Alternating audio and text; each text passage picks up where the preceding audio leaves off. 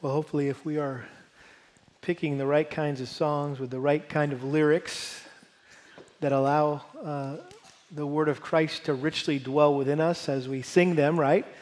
That Scripture should come to our minds as we're singing these songs. And hopefully one verse came to your mind when we were singing that last song, and it's Galatians 2:20.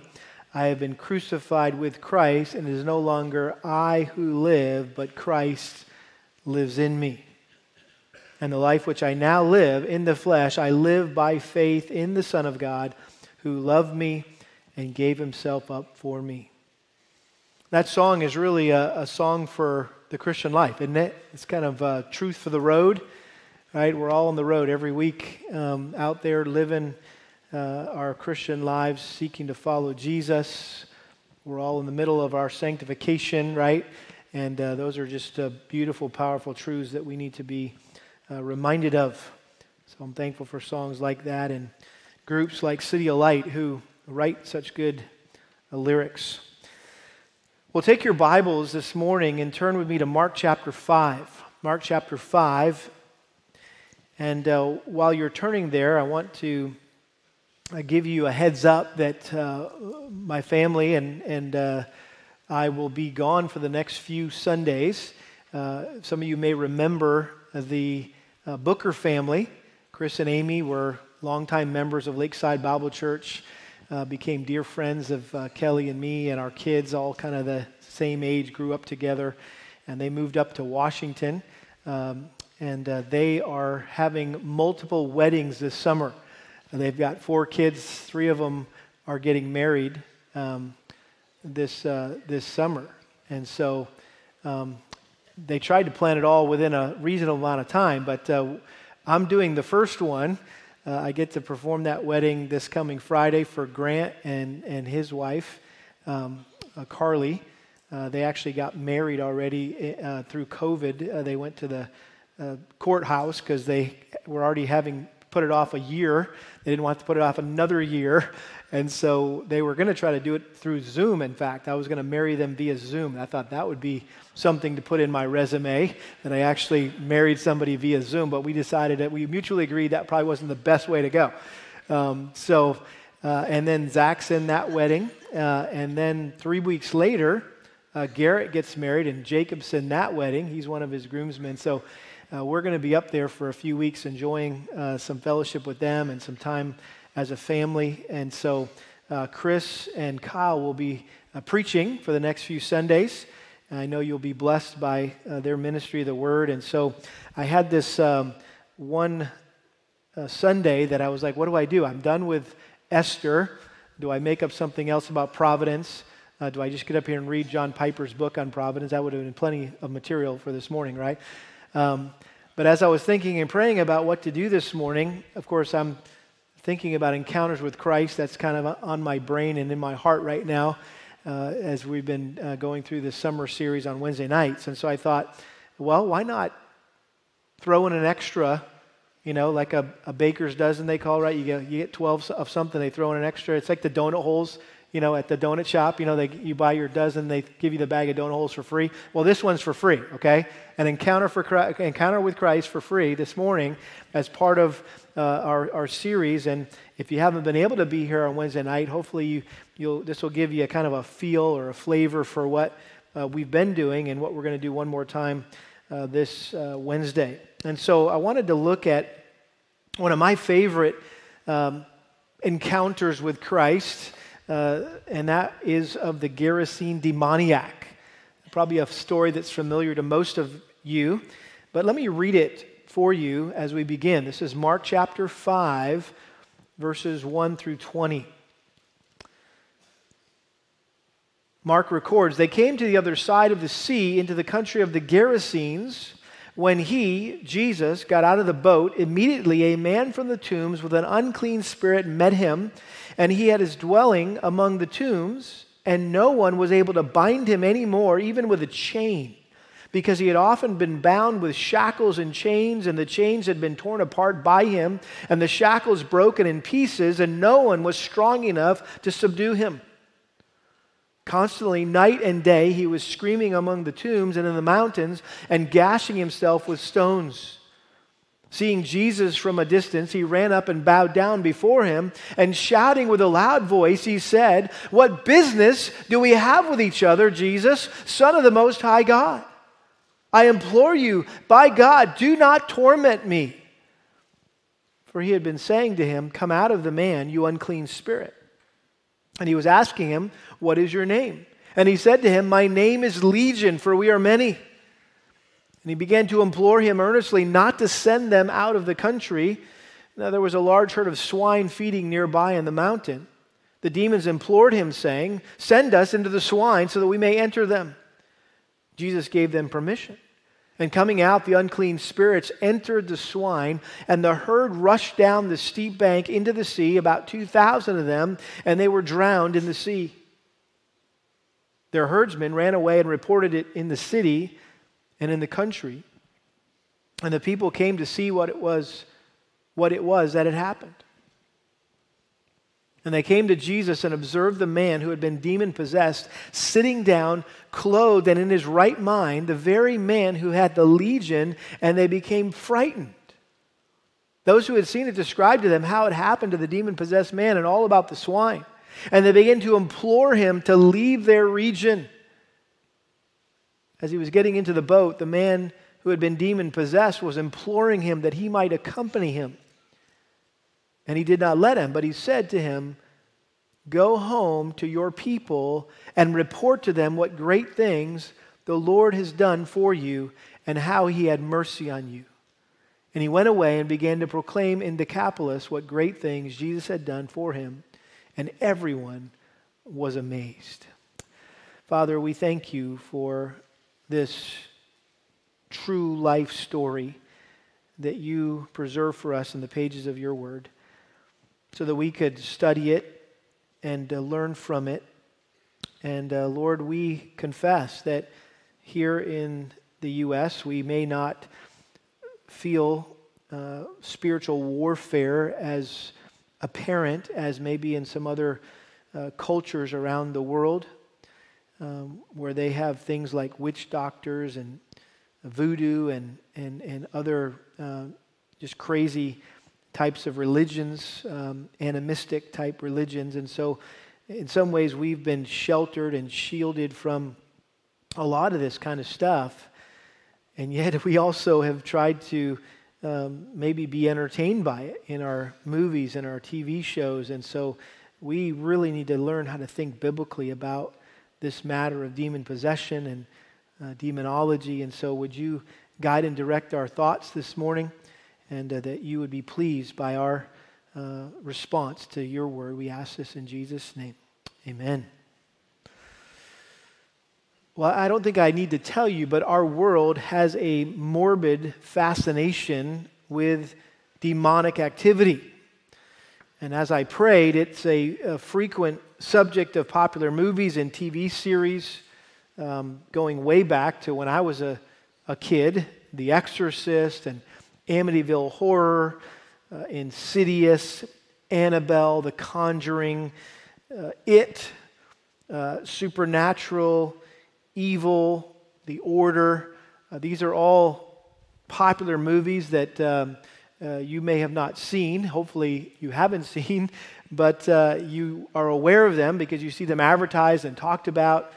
I remember as a little kid, I don't remember how old I was, but I just remember I was left at home one evening. My parents had gone out to maybe on a date or to some business meal, a business dinner. My dad was a salesman, and so they would often go to these business dinners. And so I was home alone and was watching TV. And this was, I'm going to date myself now, a little TV, probably I would think as big as a computer monitor is today.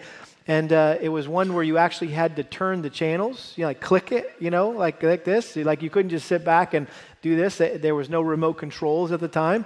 And you young people are going, man, he is really old. He didn't have a remote control. And so I remember trying to find something to watch that evening. And here again, I was all alone in this big colonial home back in New England. And so I was turning the channels and I came across the Amityville Horror was being shown on one channel. And I knew enough about it that I didn't want anything to do it, and it freaked me out. I guess I'm by myself all alone at night in my house, and here's the Amityville Horror, and so I freaked myself out so badly that I would not let the channel, I wouldn't cross the channel. In other words, I would just click it all the way around this way and stop, like before I got to channel 3 or whatever channel it was on, and I would click it all the way back around and stop again, and I kept going back around trying to find something to watch, but I would not cross that channel because it was the Amityville Horror. And it was just wigging me out. Well, you know as well as I do, there's also this growing intrigue, not just in the world, but in the church, when it comes to demonic involvement in the lives of people and among the nations of the world. There's been some popular books in recent years that presented or promoted this idea of territorial demons, and I'm referring to the Frank Peretti series, this Present Darkness, and caused some confusion. While is it interesting to think about, perhaps caused a lot of confusion, and I don't know, at the end of the day was as helpful as he wanted it to be, but there's also deliverance ministries led by self-styled exorcists that are popping up all over the place. Probably the most well-known would be a guy named Bob Larson. You might have seen him with the kind of the clerical collar and the cross, holding it out, and he's this evangelical exorcist, and has these rallies, and people bring their demon-possessed people and friends and neighbors or whoever they think there's demon-possessed, and he exorcises these demons out of them. And there's spiritual warfare seminars, there's schools that are becoming more prevalent to train Christians in the art of spiritual warfare. The emphasis is not placed on how to put the armor of God on so that we can stand firm against Satan's attacks, but it's all about attacking Satan head on, which you don't see in the scriptures, by the way, at least instructions for believers, how to engage Satan and rebuke him and bind him. But those are some of the techniques that are being taught, how to cast out demons. And I think all this attention on demonic influence in the world and in the church tends to push people in one of two directions.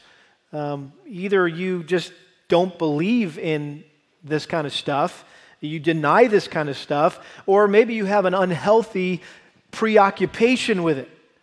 And it's greatly exaggerated in your mind. Some people think that the devil and demons are make-believe, just an idea that your parents made up to scare you, or maybe that Hollywood uses to entertain us.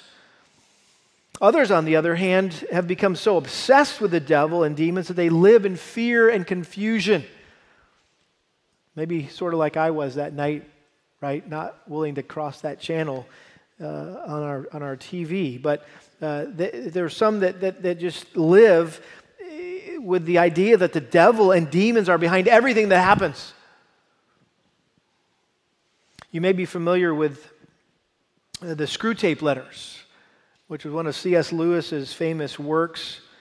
It was a novel of sorts, fiction, obviously, but this old, seasoned demon was writing letters to his young disciple, this young up-and-coming demon. And so he was able to address some of the things in the spirit realm and what the scriptures talk about. Very fascinating to read. If you keep in mind that it's a novel, that it's fiction, right? It's not theology necessarily. So be careful as you read those things, but it is very fascinating to read. But he made this comment in the Screwtape Letters, and I think it's very helpful. He said this, quote, "There are two equal and opposite errors into which our race can fall about the devils or demons. One is to disbelieve in their existence. The other is to believe and to feel an excessive and unhealthy interest in them. They themselves are equally pleased by both errors and hail the materialist and magician with the same delight." So as Christians, we need to be careful to avoid both of these two errors or extremes.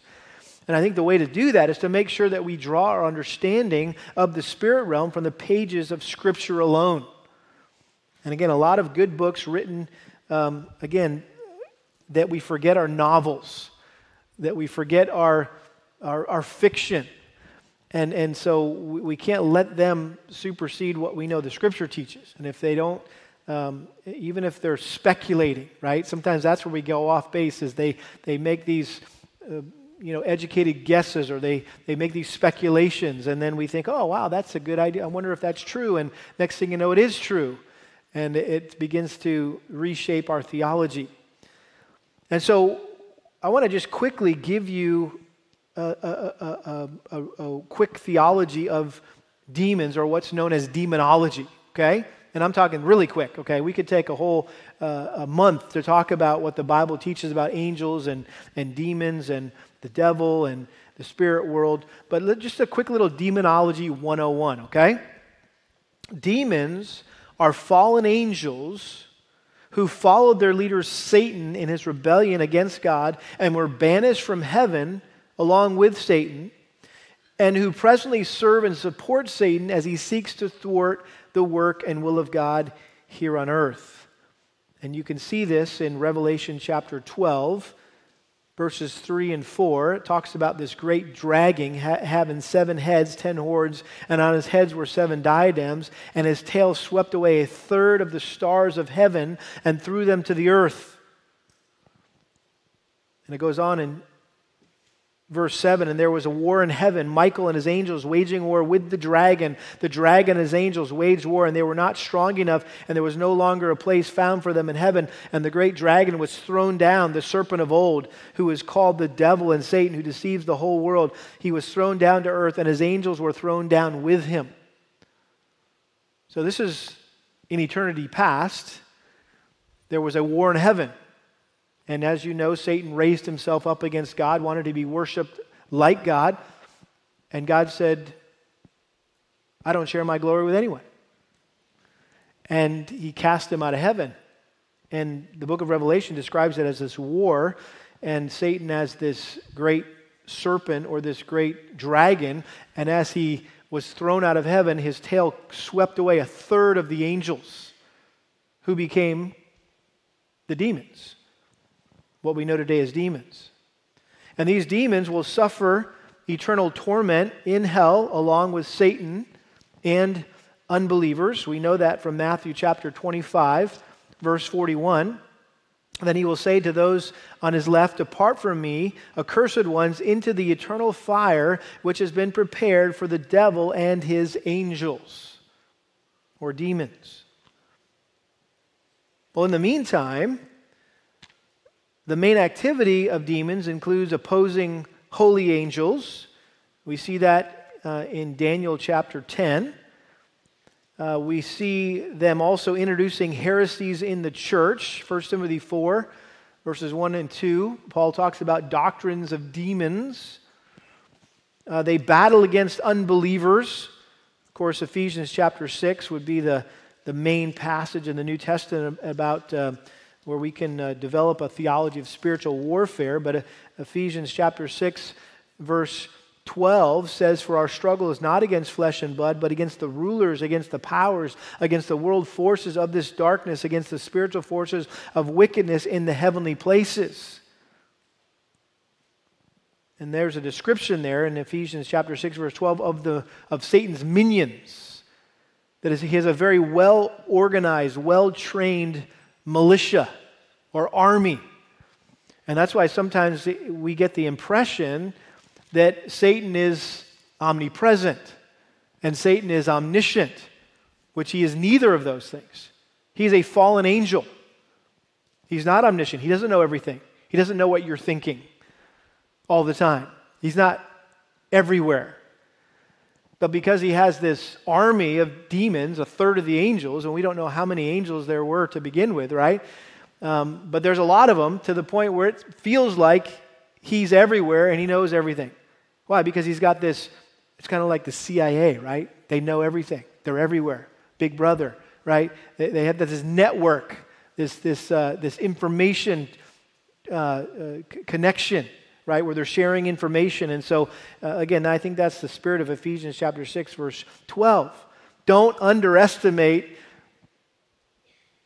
Satan and his minions, because in one sense, they are everywhere. They also deceive the minds of unbelievers and keep them from coming to Christ. 2 Corinthians chapter 4, 2 Corinthians chapter 4, verse 4.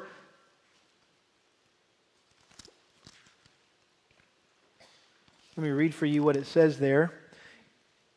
It says, the God of this world has blinded the minds of the unbelieving so that they may not see the light of the gospel of the glory of Christ, who is the image of God.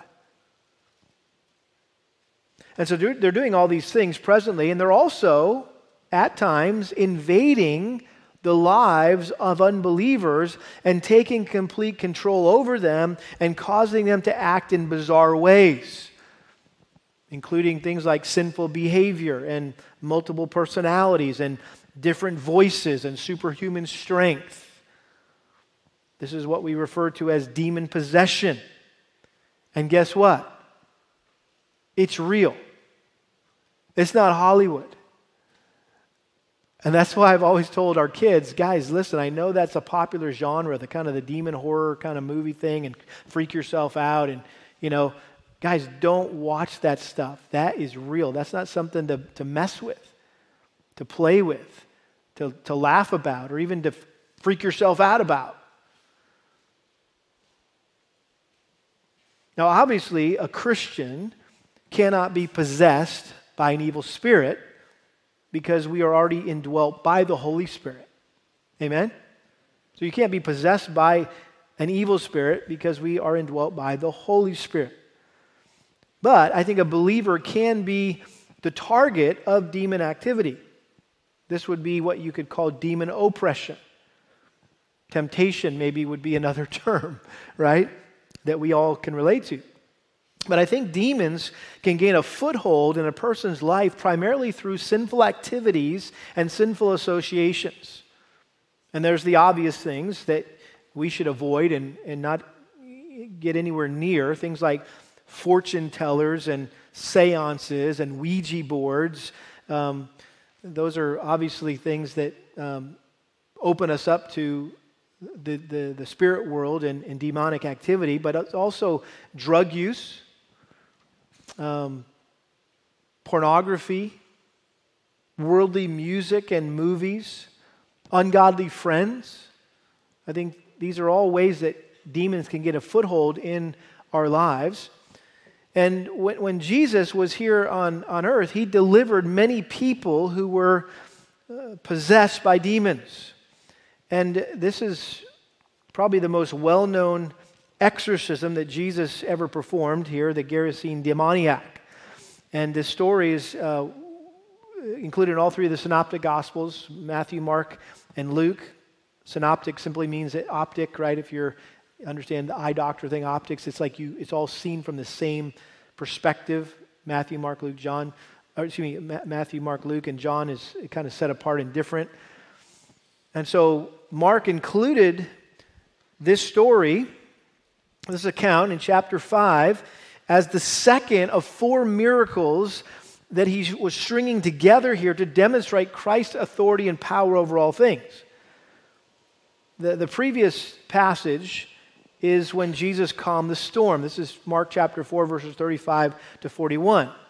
And so they were in a dangerous situation, and he calmed the storm. Then we come to this demonic situation where he cast out the demons. And then after that, in verse 21 of chapter 5, he heals the woman with the issue of blood. And then finally, he raised Jairus' daughter from the dead. So Mark's point here is simple, that Jesus was the master of every situation and was able to conquer every enemy, which is proof or evidence that he is God. And so the ultimate proof of Christ's deity was his authority, which I think is the underlying issue in this story. And this story that we're going to look at this morning models 3 ways to respond to the authority of Jesus Christ. And we're naturally drawn to these 3 responses by a word that's repeated 4 times in these 20 verses, and it's the word implore. Notice verse 10. And he began to implore him earnestly not to send them out of the country. Verse 12. The demons implored him, saying, "Send us into the swine so that we may enter them." Verse 17, and they began to implore him to leave their region. In verse 18, as he was getting into the boat, the man who had been demon-possessed was imploring him that he might accompany him. So this word implore means to beg or to plead. And it really helps us kind of break down the flow of this passage. And so first of all, we're going to see the response of the demons, verses 1 through 13. Secondly, we're going to see the response of the Gerasenes in verses 14 through 17. And then finally, we're going to see the response of the demoniac himself in verses 18 through 20. So let's look first of all at the response of the demons. Verse 1, they came to the other side of the sea. They, being Jesus and his disciples, were arriving here in a little town perched on the cliffy eastern shore of the Sea of Galilee. It was called the country of the Gerasenes. And it was 6 miles directly across from Capernaum. And I still remember, like it was yesterday, driving in the tour bus on our last trip that we took as a church to Israel. And they took us around the east side of the Sea of Galilee early one morning. And you could all of a sudden, without even them pointing it out, you could kind of see this story come to life. Because the hills come down on the east side of the Sea of Galilee, kind of this cliffy area, and there's all these rocks, and you can see even the caves that are still there to this day. And of course, the tour guide said, hey, by the way, this is where the account of the Gerasene demoniac most likely occurred, right here. And you could totally see pigs flying off the mountain into the water, right? Not literally, but you could imagine, oh yeah, right there. That's where 2,000 pigs could have easily just gone off into the drink. Well, the disciples had just weathered the most horrendous storm that any of them had ever seen. It was so bad that they thought they were going to die. You remember that story. Again, Mark chapter 4, verses 35 to 41. And so they frantically woke Jesus up, who had been sleeping in the back of the boat, and to their amazement, he got up and simply said, "Hush." And everything stopped. The winds, the waves died down instantly. Everything became perfectly calm. That's not humanly possible. In fact, that doesn't even happen naturally after a storm. It takes a little while, right, for the waves to die down, for the winds to stop blowing. It doesn't just stop like that and everything's perfectly glassy. I wish, right, those of us like to water ski or wakeboard, that would be wonderful. If you could just walk out on Lake Conroe and go, "Hush," and have some glassy water. But that's not what the reality is. But in a split second, they went from being terrified by the storm to being terrified by the fact that a man with divine power was in the boat with them. Verse 41, look at it says there at the last verse of the previous chapter, they became very much afraid and said to one another, "Who then is this that even the wind and the sea obey him?" Well, that's Mark's point. Who is this guy? He's got some kind of supernatural power wherever he is. Well, they had barely had any time to recover from this first traumatic experience, because as soon as they stepped ashore, they were met by another traumatizing incident. Notice verse 2. When he got out of the boat, Jesus, immediately a man from the tombs with an unclean spirit met him, and he had his dwelling among the tombs, and no one was able to find him anymore, even with a chain, because he had often been bound with shackles and chains, and the chains had been torn apart by him, and the shackles broken in pieces, and no one strong enough to subdue him. Constantly, night and day, he was screaming among the tombs and in the mountains, and gashing himself with stones. So here's this man with an unclean spirit. In other words, he was indwelt by demons. And as we're about to find out, many demons, a multitude of demons. He was demon-possessed. And again, we don't know how he got this way, but somehow, somewhere, at some time, a group of demons has seized control of this man's life and had driven him literally to insanity. Matthew actually mentioned that there was two guys. Mark chooses to focus in on just the main one, maybe the most violent of the two. But he lived in the caves carved in the hillside, which served as tombs where dead bodies were buried. And obviously, this is also where they considered the evil spirits to reside. And others had tried to restrain this guy, to subdue him, but no manner of restraint worked. He broke out every set of handcuffs, every type of leg shackles they put on him. And Mark, notice he takes a lot of time and a lot of words in verse 4 to emphasize the demoniac's supernatural strength and uncontrollable power. It's like, okay, Mark, we get it. You can't lock this guy up. No straitjacket works on this guy. He just tears it apart. This guy's out of control. And so they had abandoned him to a hopeless existence, roaming around naked in the mountainous graveyard. Luke tells us that he had no clothes on, that he was naked. He came running up to them naked. And so here he was, living in a cemetery, a cliffside cemetery. And day and night, he would let out these blood-curdling screeches and while he cut himself with jagged rocks. I mean, this guy had given himself over to sadomasochism, just hurting himself. And I imagine he must have been repulsive to look at and to be around. He was filthy and smelly and had open wounds, open gashes all over his body. And on top of that, he was extremely dangerous. His savage acts weren't reserved for himself. Matthew, if you look at his account, says that he was so violent that no one dared to pass by where he lived because he would just viciously attack everyone who came near to him. I mean, I'm thinking it's kind of scary when I'm walking our dog and, some other dog comes running down the road after our dog, and I'm thinking, is this going to go down right now? Am I going to have to punch this dog in the head? Right? But I can't imagine some crazy demon-possessed naked dude chasing us down the road. That's a totally different, that's next level, right?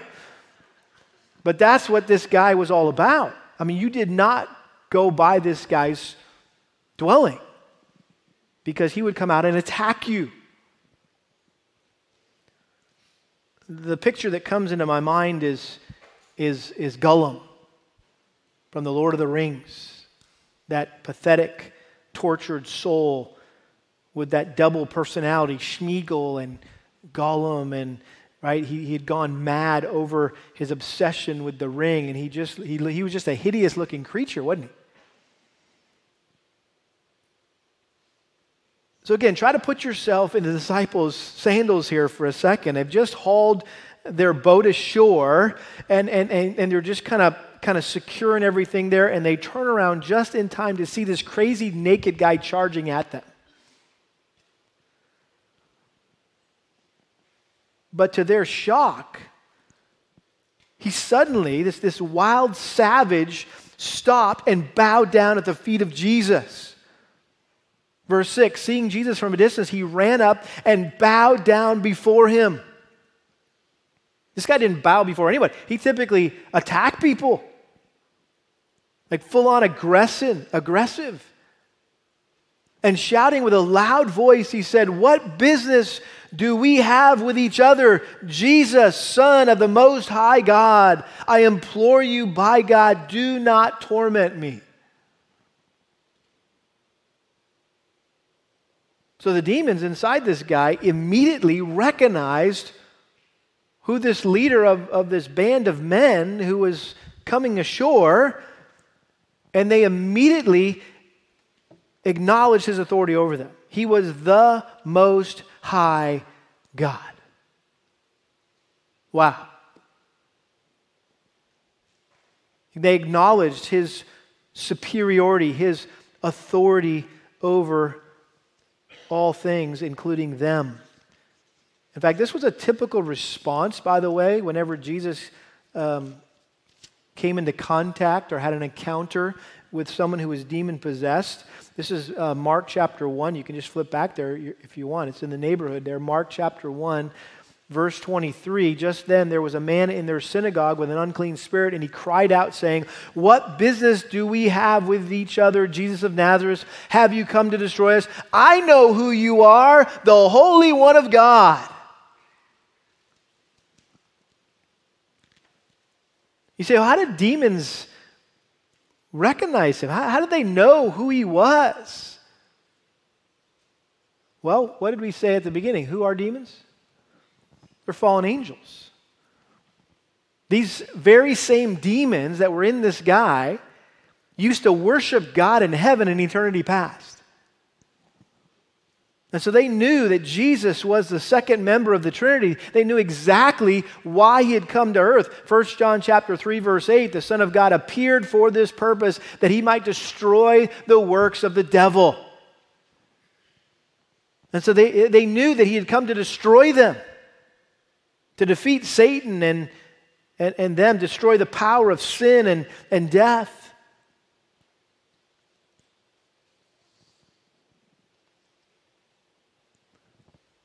And notice it says, he said, do not torment me. Matthew says that they said, have you come to torment us before the appointed time? In other words, they knew that they were going to be eternally judged. They knew their days were numbered. That someday they would be cast into the lake of fire where they would suffer torment forever and ever. And they knew their eternal destiny. They knew that hell had been created for the specific purpose of punishing Satan and them. Matthew 25:41, I already read it. I hope you're seeing that this is one of the greatest evidences or proofs of the deity of Jesus Christ. Because you have demons who despise Jesus.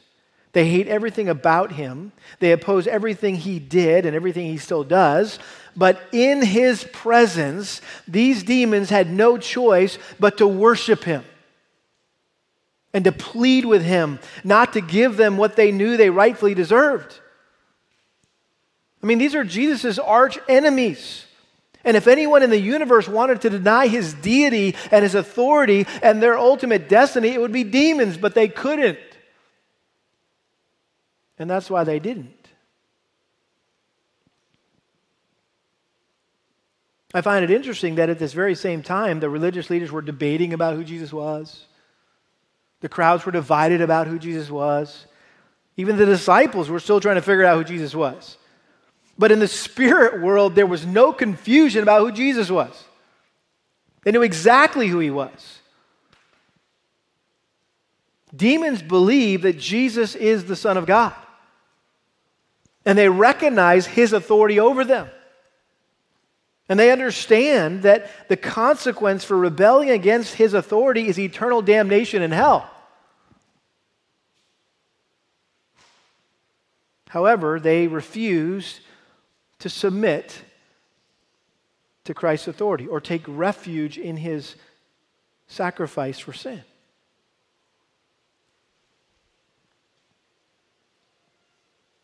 That's what Jesus described, that's what James, Jesus' half-brother, described as demonic faith. If you're familiar with the book of James, James chapter 2, verse 19, you believe that God is one? You do well. The demons also believe and shudder. In other words, their faith was one of fearful recognition, not joyful submission. And sadly, there's a lot of people, I think, who say they believe in Jesus, but they are unwilling to submit their lives to him as their Lord and Master. I think the point James was making was they have the same kind of faith as demons. And that ain't going to get you anywhere but to hell. Listen, the demons are more orthodox in their theology than we are. They know way more than we'll ever know. So it's not about believing all the right stuff, because they believe all the right stuff. They know it's true. And yet they fail to submit to Christ and abandon their wicked ways and follow Him. Notice verse 8, for he had been saying to him, come out of the man, you unclean spirit. And he was asking him, what is your name? And he said to him, my name is Legion, for we are many. A legion, by the way, was the largest unit of troops in the Roman army, typically 6,000 soldiers. So this guy was tormented by thousands of demons, apparently. Verse 10, notice, and he began to implore him earnestly. He began to implore Jesus earnestly not to send them out of the country. So it seems that these demons had a stronghold not only over this man, but over that entire region. Which, based on the next response we're going to see, is perhaps why they told Jesus to take a hike. Luke mentions that they said not to command us to depart into the abyss. So this is even more. It's not just, hey, don't tell us to leave this area. Don't send us to the abyss. You say, what is that? Well, Revelation chapter 20, verses 1 through 3. Then I saw an angel coming down from heaven holding the key of the abyss and a great chain in his hand, and he laid hold of the dragon, the serpent of old, who is the devil and Satan, and bound him for 1,000 years, and he threw him into the abyss and shut it and sealed it over him, so that he would not deceive the nations any longer until the 1,000 years were completed. After these things, he must be released for a short time. They didn't want to get thrown prematurely into the abyss where they were going to ultimately end up. They were trying to buy more time is what they were trying to do. They knew what their destiny was. They just didn't want to go there. They wanted to remain free to continue to work evil in the world, to do their wicked business. So out of desperation, they were looking for a way of escape. And notice verse 11, now there was a large herd of swine feeding nearby in the mountain, and the demons implored him, saying, send us into the swine so that we may enter them. So they were, if you will, getting backed up into a corner here, and they were just looking for anything, anywhere, anything. They were grasping for straws, and they're like, hey, how about the pigs? Send us into the pigs. And frankly, I don't think that they were aware what was going to happen next. They were thinking that was probably a safe. They wouldn't have been asking to go into the pigs if they knew they were going to go off the cliff and just be destroyed, right? I think they were thinking that's a safe place for us to chill for a little while. Or they wouldn't have asked, right, to go there. So Jesus gave them permission, and coming out, the unclean spirits entered the swine, and the herd rushed down the steep bank into the sea, and 2,000 of them, and they were drowned in the sea.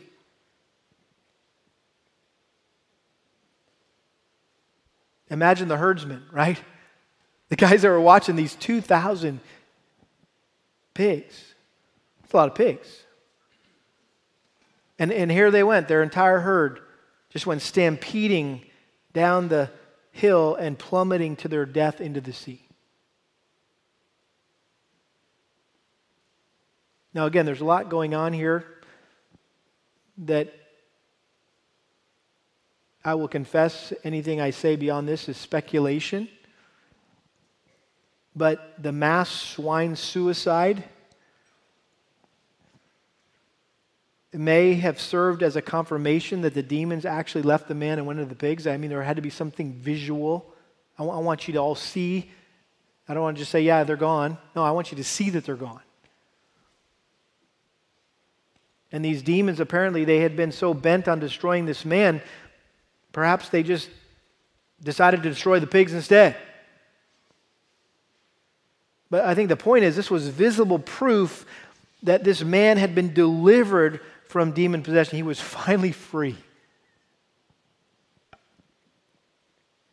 I'll give you a homework assignment.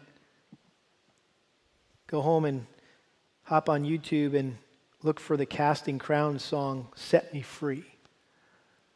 It's a great song based on this story of the Gerasene demoniac. So this is the response of the demons. Well, let's look at the response of the Gerasenes. The response of the Gerasenes. Look at verse 14. Their herdsmen ran away and reported it in the city and in the country, and the people came to see what it was that had happened. They came to Jesus and observed the man who had been demon-possessed sitting down, clothed, no longer naked, right? And in his right mind, the very man who had had the legion, and they became frightened. So the townspeople, they were totally unprepared for what they saw. The last time they saw this guy, he was totally out of control, running around buck naked and acting like a crazy guy. He was a madman. Now he's sitting down, he's clothed, and his sanity had been restored. He was no longer violent, vicious, savage. A truly miraculous transformation had taken place in this man's life. In fact, Luke says that he had been made well, quote, made well, which is the word that Luke uses in his gospel to describe salvation. That this guy had gotten saved. He'd been born again. He'd become a new creature in Christ. 2 Corinthians 5:17, if any man be in Christ, he's a new creation. The old is gone, the new has come. So they couldn't believe their eyes. I mean, this was radical. And you would think they would have been excited. They would have been in awe. And, wow, who is this guy? We want to know you. This man that came in and delivered us. Didn't just deliver this guy, delivered us from this guy. Because we were all scared of him. But rather than getting excited, they took their fear of this guy and they put it on Jesus now. They got scared of Jesus. And I think their response is one of the most tragic responses ever recorded in the pages of Scripture. Look at verse 16. Those who had seen it described to them how it happened to the demon-possessed man and all about the swine, and they began to implore him to leave their region. So even though they had a clear explanation of what had happened, this undeniable demonstration of God's power, the people begged Jesus to leave. Now who's acting insane? They were more concerned about pigs than this guy's soul. Apparently, they were the original animal activists, right? Save the pigs. Listen, in God's eyes, people, human beings, are more important than pigs and whales and spotted owls and you fill in the blank. So what motivated them to do the unthinkable here, to send the Son of God away? To tell Jesus to get lost. Well, I think it's because he disrupted their lives and destroyed their livelihood. He had just caused them a major economic loss here. I mean, they lost a lot of bacon that day. And so they may have figured that if he were to stay around, he might cause other changes that would cost them dearly. They didn't want to change. They liked their lives the way they were. Jesus was an intrusion. They would be more comfortable not having him around, so they made it very clear to him that he was not welcome.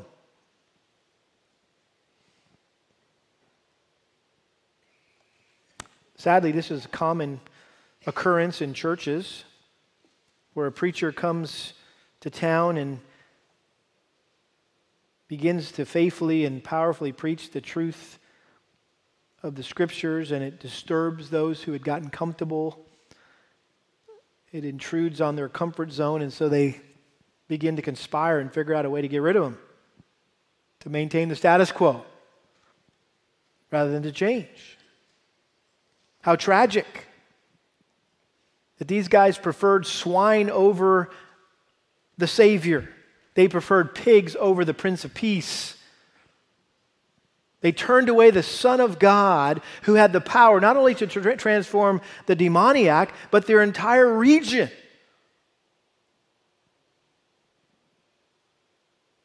They missed the opportunity of a lifetime here. And I think their response would be unbelievable if it weren't for the fact that this is how most people still respond to Christ today. Instead of welcoming Jesus into their lives, they tell him to leave, to get lost. Why? Because they want to keep their lives the way they are. In fact, flip over a couple pages to the right to Mark chapter 8.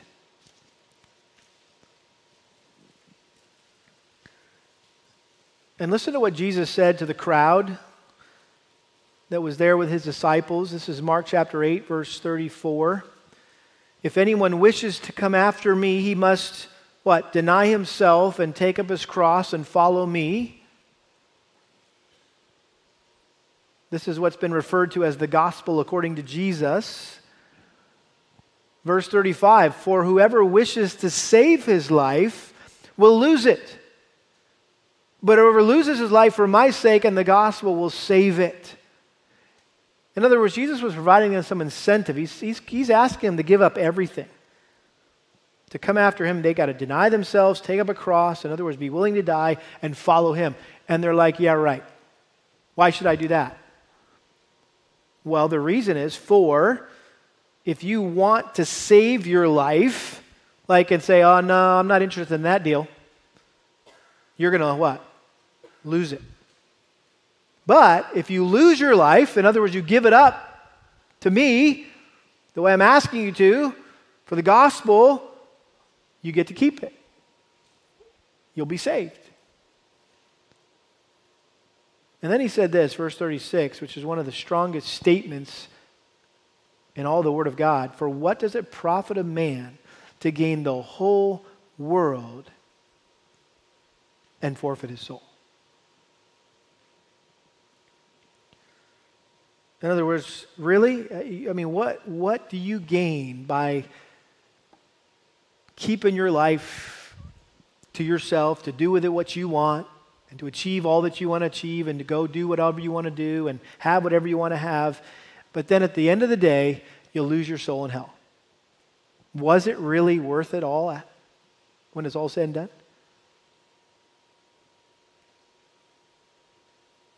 One commentator said this, quote, countless multitudes still wish Christ far from them for fear his fellowship may occasion some social or financial or personal loss. Seeking to save their possessions, they lose their souls. Wow.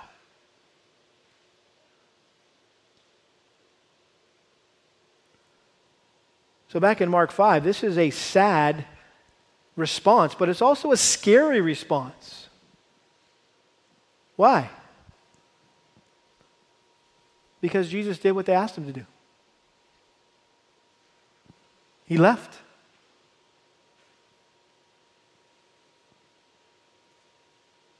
Jesus doesn't stay where he's not wanted. He got in the boat and left. And as far as we know, he never returned to that specific town ever again.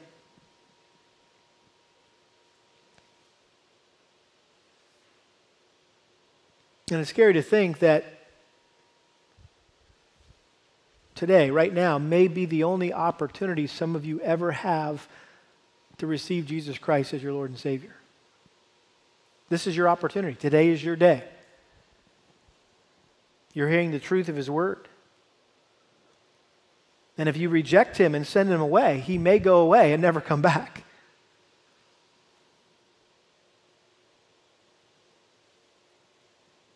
Christ is not someone to be trifled with or toyed with. And then lastly, we have the response of the demoniac. And I love this. This is really kind of I think the high point of this story. It ends on a high note, ends with great joy. Notice verse 18, as he was getting into the boat, right? Because they said, hey, leave. He said, okay, fine. He was getting into the boat. The man who had been demon-possessed was imploring him that he might accompany him. This is so beautiful. This delivered demoniac begs Jesus to let him come. I want to come with you. I want to be with you. I want to follow you. So he already had fallen in love with his newfound Savior, and he wanted to serve him wherever he went.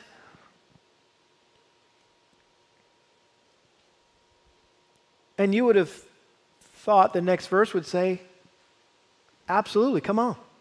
We got room in this boat for you.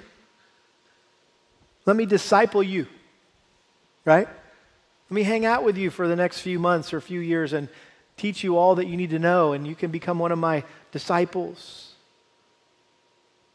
But what did he say? Verse 19, he did not let him. He wouldn't let him come with him. And he said to him, go home to your people and report to them what great things the Lord has done for you and how he had mercy on you. Go home and tell your family, tell your friends, tell your neighbors about the undeserved deliverance that I provided you and how I transformed your life. I mean, talk about a testimony. A salvation story, as we've been talking about on Wednesday nights and having some of you share your testimony, how you came to know Christ. I mean, this guy, I guarantee, was notorious. Everybody knew about that crazy guy lives out on that cliffside cemetery. Don't go out there. He'll attack you. He's crazy. And here comes this guy in his right mind, and he begins to tell people, hey, I'm not that guy anymore. I'm a changed man. We're like, how'd that happen? Well, this guy named Jesus, he got off the boat one day, and we had an encounter. And I got radically saved. I'm a different man. I mean, you think he'd get some attention, right? He'd get people's attention with that story. Why didn't Jesus let him come with him? Well, because the rest of the people told Jesus to get out of there. And so it was critical for this man to stay there and obey Christ's command in light of the fact that he was leaving. Hey, I can't stay, but you can. You can be my witness. You can share your testimony with everyone. And isn't this just a beautiful picture of Christ's mercy and compassion on these people? I mean, he could have done what he had told the disciples to do at some point. If people aren't listening to the message, they don't want to hear it, you take your sandals off, and what do? Shake the dust off your sandals and say, see ya. We're out of here. But he didn't do that. Even though they had rejected him, he didn't leave them without a witness. And so he graciously sent this maniac to be a missionary to that town and to that whole region. Verse 20, and he went away and began to proclaim in Decapolis what great things Jesus had done for him, and everyone was amazed, I should say. Decapolis was a league of 10 Greek cities located in the region east of the Jordan River, so this is primarily a Gentile territory. The fact that there's pigs in the story, most likely it was Gentile area, right? Jews wouldn't be most likely tending pigs. They were unclean animals, right? Not kosher. So this is perhaps a Gentile context here.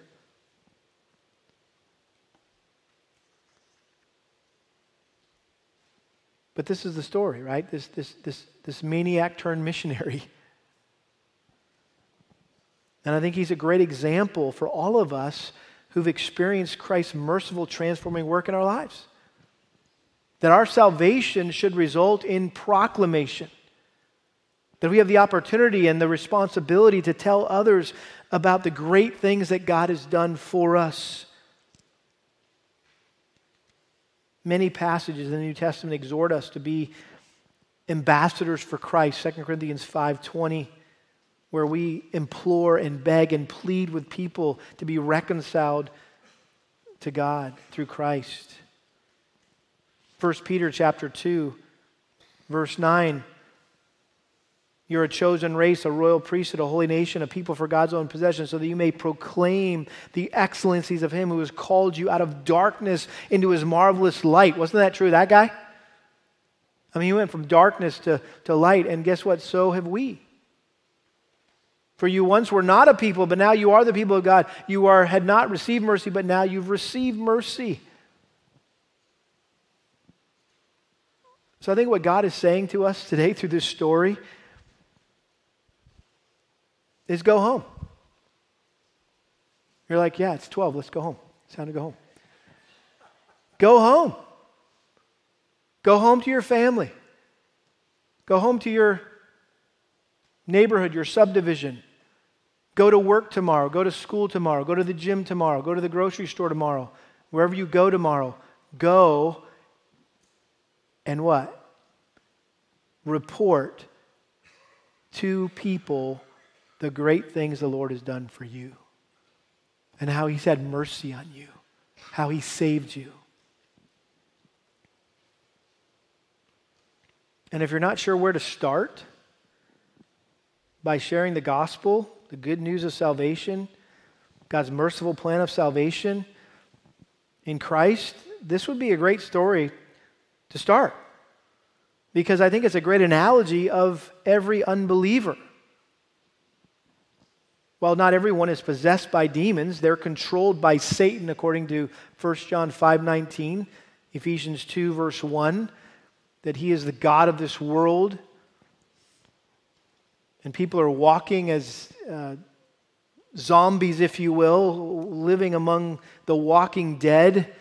We are dead in our trespasses and sins, and we have insanity in our hearts, Ecclesiastes 9:3 talks about. Our sinful habits are suicidal, they're masochistic, and we're ultimately destroying ourselves with our sin, and sin has gained a stronghold in people's lives.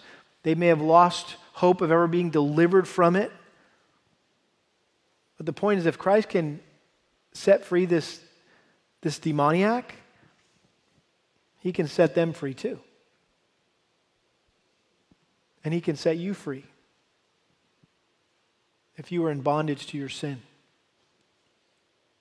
And the only thing that will stop Jesus from setting you free and transforming your life is if you send him away. The question is, will you welcome Jesus into your life today? Let's pray.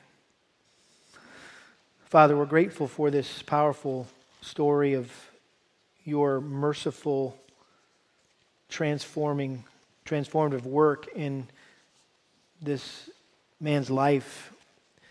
Lord, what a awesome privilege that you've given all of us to have experienced maybe not this same dramatic conversion, but Lord, you've rescued us from Satan and death and hell and sin, and we can tell others of the great things that you've done for us based on your mercy. You haven't given us what we deserve. And so, Lord, help us to be faithful to go now, to put into practice this message, and really to do what this whole thing is all about, that us being here today at church is simply a means to an end, and that's to go out of here and to share Christ with the lost and dying world. So help us to be faithful to do that. Give us wonderful opportunities this week to talk to folks, and help us to take advantage of the culture in which we live that is so desperately in need of Jesus, that you'd give us boldness, you'd give us winsomeness as we do it. And Lord, I would pray for anyone here this morning who has heard this message, that they would not send you away, but that they would receive Christ, they would invite him into their lives to be their Savior and their Lord. For your glory we pray in Jesus' name. Amen.